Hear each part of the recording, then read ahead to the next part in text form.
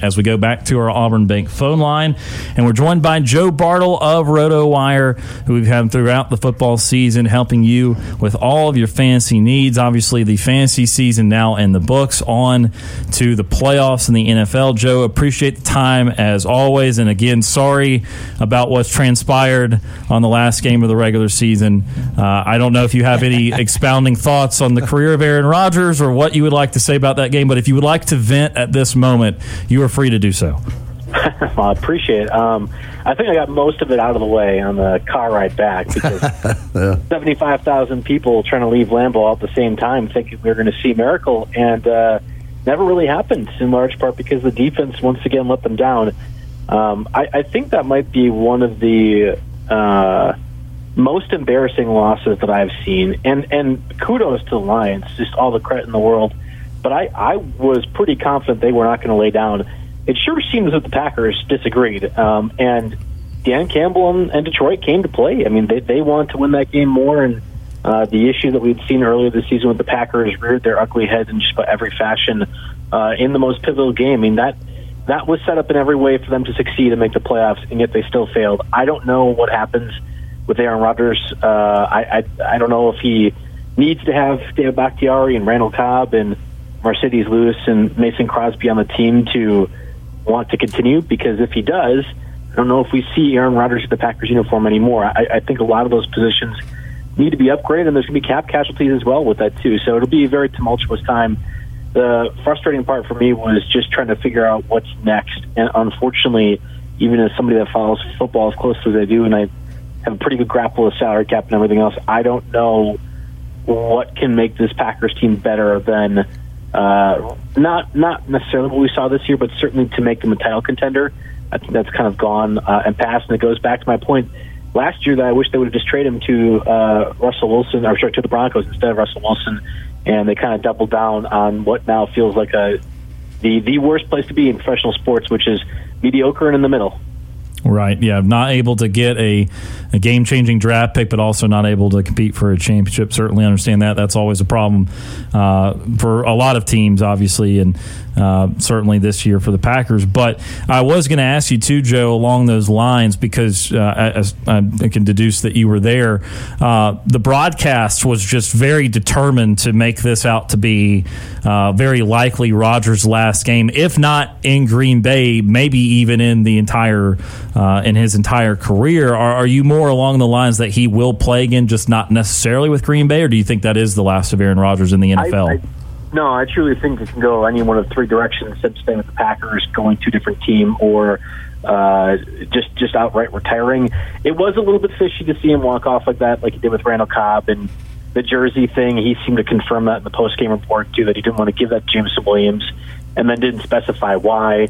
But he also said in his post-game press conference that it takes both sides of this equation for Rodgers to come back. And he wants the Packers to also say that they want him to come back. And if you're that franchise and what we've done, I get what the Packers have done this past year, I think you have to take a hard look into that and say, do we start this salary cap hell now or later? And does it really get turned around? And I don't know the answer to any of that. I really don't think he wants to end that way. It just doesn't. I would be surprised if he takes a look at the end of the season, broken thumb or not, rookie receivers, injured offensive line at times.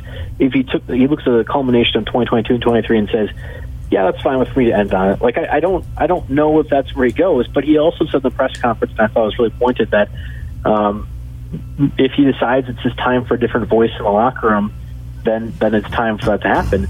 And I thought about, I'm like, yeah, I guess, Aaron Rodgers probably is the biggest leader on that team, and maybe there's a reason they have lost 3 consecutive essentially play-in games or playoff games at home when everything was set up for them. So maybe there is a time the voice to change. I'm not sure. I'm not sure any of the answers, and again, as somebody that thinks they know a lot like I do, it is frustrating to say, I don't know if there's any clear path or direction or way that they can really get to the Super Bowl level that we thought they were this year. So let's look at this playoffs now as we head into Super Wildcard Weekend with 6 matchups going on, and we transition from one older Hall of Fame quarterback possibly nearing the end to another. And I asked you, Joe, as both a way of picking this game and also talking about the future, is Monday night's game in Tampa the last we see of Tom Brady in the National Football League? Man, I think it should have been this past off season, and it felt very spiteful that he just didn't want to give Schefter the scoop and wanted to go out in his own terms. I mean, the team hasn't been very good, and yet they've been healthy for most of the year. So I don't quite understand that. I know they've gotten together the past 2 weeks, and maybe it's a coaching thing. I would take Tom Brady in the playoffs over just about everybody else ever, all time. So it's not to say that he can't win this one. And frankly, I have seen Mike McCarthy as a coach in the playoffs over many years, and it's not a foregone conclusion that the Cowboys even win this one, much less their aspirations for a Super Bowl run themselves.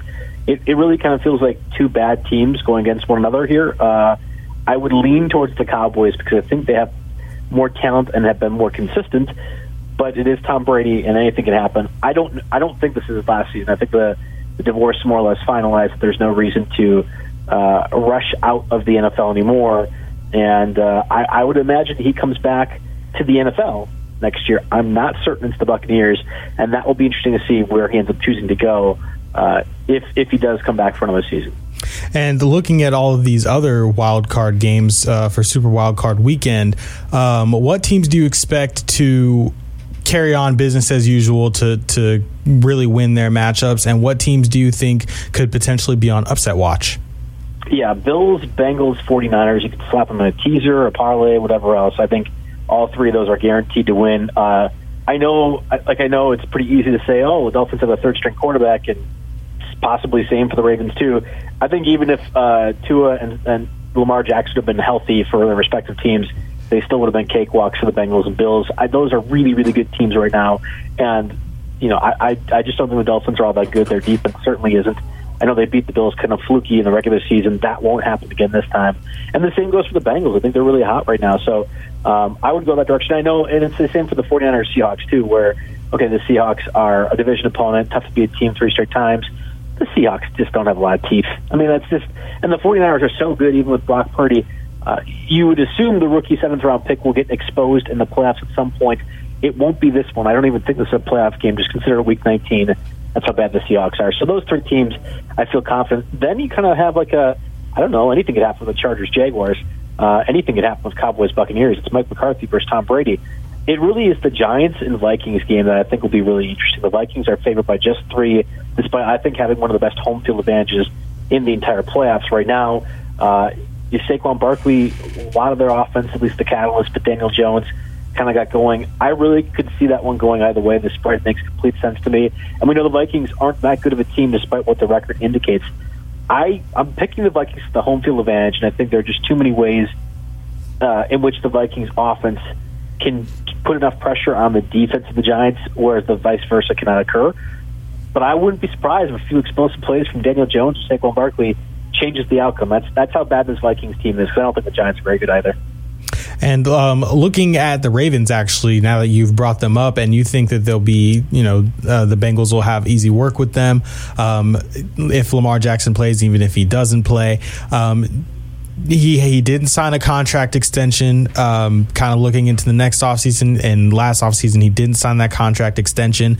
Do you think we've seen the last of Lamar Jackson in a Ravens uniform? What teams do you think might try to go and get Lamar Jackson? Do you think that the Ravens will franchise tag him? What do you think happens with that situation? I think the Ravens are one of the smartest organizations in the entire NFL. So I would have a hard time saying a former MVP, one of the most electric weapons in the NFL, a guy that is the catalyst of your offense, clearly. You've seen with Tyler Huntley and Anthony Brown that they haven't been nearly as effective. They're just going to let him go. You just don't do that with quarterbacks, even ones that maybe you think have an injury risk. That doesn't happen too often. So I believe the Ravens will hold on to him and keep him. I believe they'll franchise him, though. And maybe that leaves them to be disgruntled, or leaves Lamar to be disgruntled again, like we kind of are seeing now. I mean, I don't want to say that he is faking it or anything like that, but most quarterbacks, especially of his caliber, are rushing back for a playoff game regardless of what their health is. And yet it feels like that has not been the case. And I wouldn't be surprised if he's kind of like, hey, this is what you guys get when I'm not signed to a contract extension. So I think he will come back to the Ravens. I think it'll be a franchise tag, and we do this whole thing again next year. Joe, this is going to be kind of a tough question because there are clear favorites here, and that's just why I like to play devil's advocate and just see if there's a team that is under the radar that people like, that are not paying enough attention to. So everyone agrees in the AFC, Cincinnati, Buffalo, Kansas City. And in the NFC, I feel that most people would say either Philadelphia or San Francisco. Is there any team, either conference, that can break through those favorites? Or if there is one team, even if you feel no strongly it's going to be the Super Bowl is going to be 2 of those 5, what team, if you absolutely had to pick, do you think could make a magical run? So I want to be clear. I think there are legitimately only 2 good teams in the NFC. You mentioned the Eagles. You mentioned the 49ers. That's it. Anybody who advances between the Vikings and Giants and Cowboys and Buccaneers doesn't make them a good team. It just means they beat a worse team. Like that when you put them all collectively, the majority of the top teams of the 14 that are in the playoffs this year will be in the AFC. It's like a heavy favor in that side. I don't think the NFC is very good, and I think a lot of these teams are just pretenders. I said it earlier, I think the Giants could beat the Vikings because I don't think the Vikings are very good. And it's possible that the Giants could then beat, I don't know, I guess it would be the Eagles, which I don't think that would occur, but like there's ways in which you could have the Giants face another one of these pretender teams and therefore make a run into the championship. I would have a hard time believing it's not Eagles 49ers at the end of the NFC because I think those are 2 legitimately good squads against a whole bunch of not very much so. On the AFC side, though, I really am interested in the Chargers and Jaguars. That's the 4 versus 5 seed, so more than likely, whoever wins that one will be facing the Chiefs. And we've seen the Chiefs be vulnerable at times. I know they've been very good, especially in the playoffs, and Mahomes has played his entire playoff career in Arrowhead, which is still a crazy stat to think about.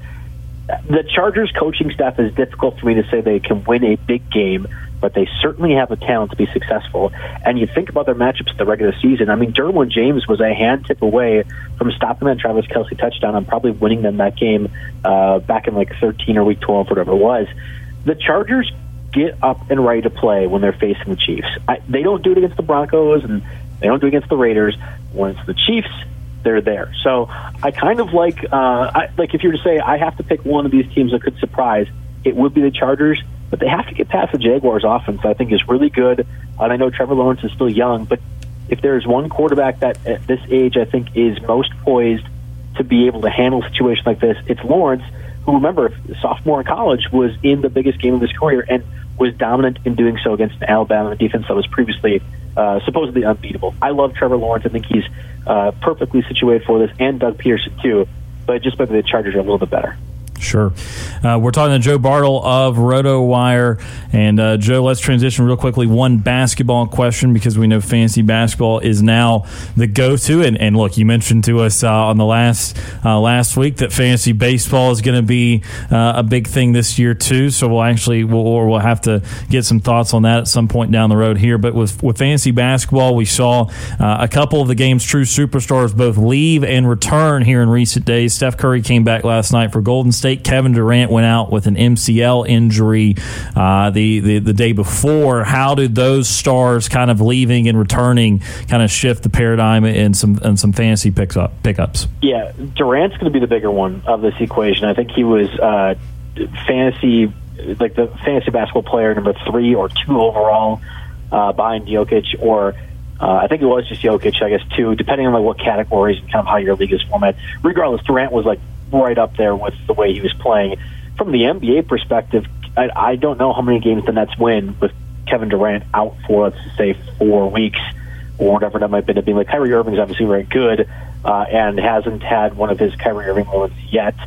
So they should win a decent amount of games. But this was a team that was near the top of the NBA standings and will now be without what I thought was one of the MVP frontrunners right now. So Kevin Durant's absence is massive. You think about a guy like Karl-Anthony Towns or Steph Curry, like you mentioned too. We've had top tier players be out for an extended period of time, but not this level. I mean, this is going to be a tough one. A guy like Royce O'Neal, who's already getting plenty of minutes, I think becomes more of a scorer and would be the bump if you were to say who's going to benefit from Kevin Durant's absence. But that's a tough one all the way around. But with Steph Curry, I really am kind of interested to see how that helps the entire Golden State Warriors. I mean, Andrew Wiggins has been out for, it feels like, a month and a half now, and we've had inconsistency with Jordan Poole as well, too, and we know what Klay Thompson and Draymond Green are at this stage of their careers, too. Does Steph Curry elevate every one of them to be more consistent fantasy reliable options? Typically, my answer is yes. But how much will it take to knock off the rust? That's my biggest question. So if you're doing a week-by-week category type of thing, I'm not as eager to slot in all of my Warrior players as I maybe was before. But we are trending in that positive direction where the biggest offensive catalyst and the guy that changes the geometry more than anybody else in the NBA in total is now back, and I think that should help a lot of people over at Golden State. He's Joe Bartle of RotoWire here joining us on this Wednesday edition of the show. Joe, what do you have in the works here as we go through the NFL playoffs and continue through the NBA regular season over at RotoWire? Yeah, now my work gets to be a little bit lighter, which is great, but we still have plenty of postseason NFL action. So we do a SiriusXM draft tonight. I think it's going to be at 8:15 p.m. Eastern on Channel 88, where we're discussing our playoff rankings, picking people. We got a little bit of money on the line here for RotoWire, so that's fun. I have the SiriusXM show now, I think, for the next couple weeks, 3 hours long. That's going to be heavy Dynasty coverage, talking to college guys, which I'm sure you guys are excited to hear about as well, too. It's going to be a super deep running back draft in particular. We'll mix a little bit of college basketball as well, too, a little bit NBA. It's more of a free-for-all over the last month as it gets gearing towards February and the transition shifts to fantasy baseball. So a little bit slower work for me, but it's good. You know, we put in plenty of hours over the fantasy season and hopefully helped out plenty of people to win championships. Yeah, not that it's exactly time off, but well-deserved at least breather here after the full swing 18-week NFL season. Yeah, exactly. And hopefully good playoff games. You know, I talk about how bad the NFC is. It doesn't mean I can't be entertained. Giants, Vikings, Cowboys, Buccaneers. Let's make those games fun, even if I think they're very bad teams overall. Yeah, at least if they're going to be ugly close games, not ugly blowouts like the Georgia TCU game. Yeah, exactly. He's Joe Bartle of RotoWire joining us on the show today. Joe, as always, we appreciate the time, and we'll talk again soon. All right, sounds good. Thanks for being on.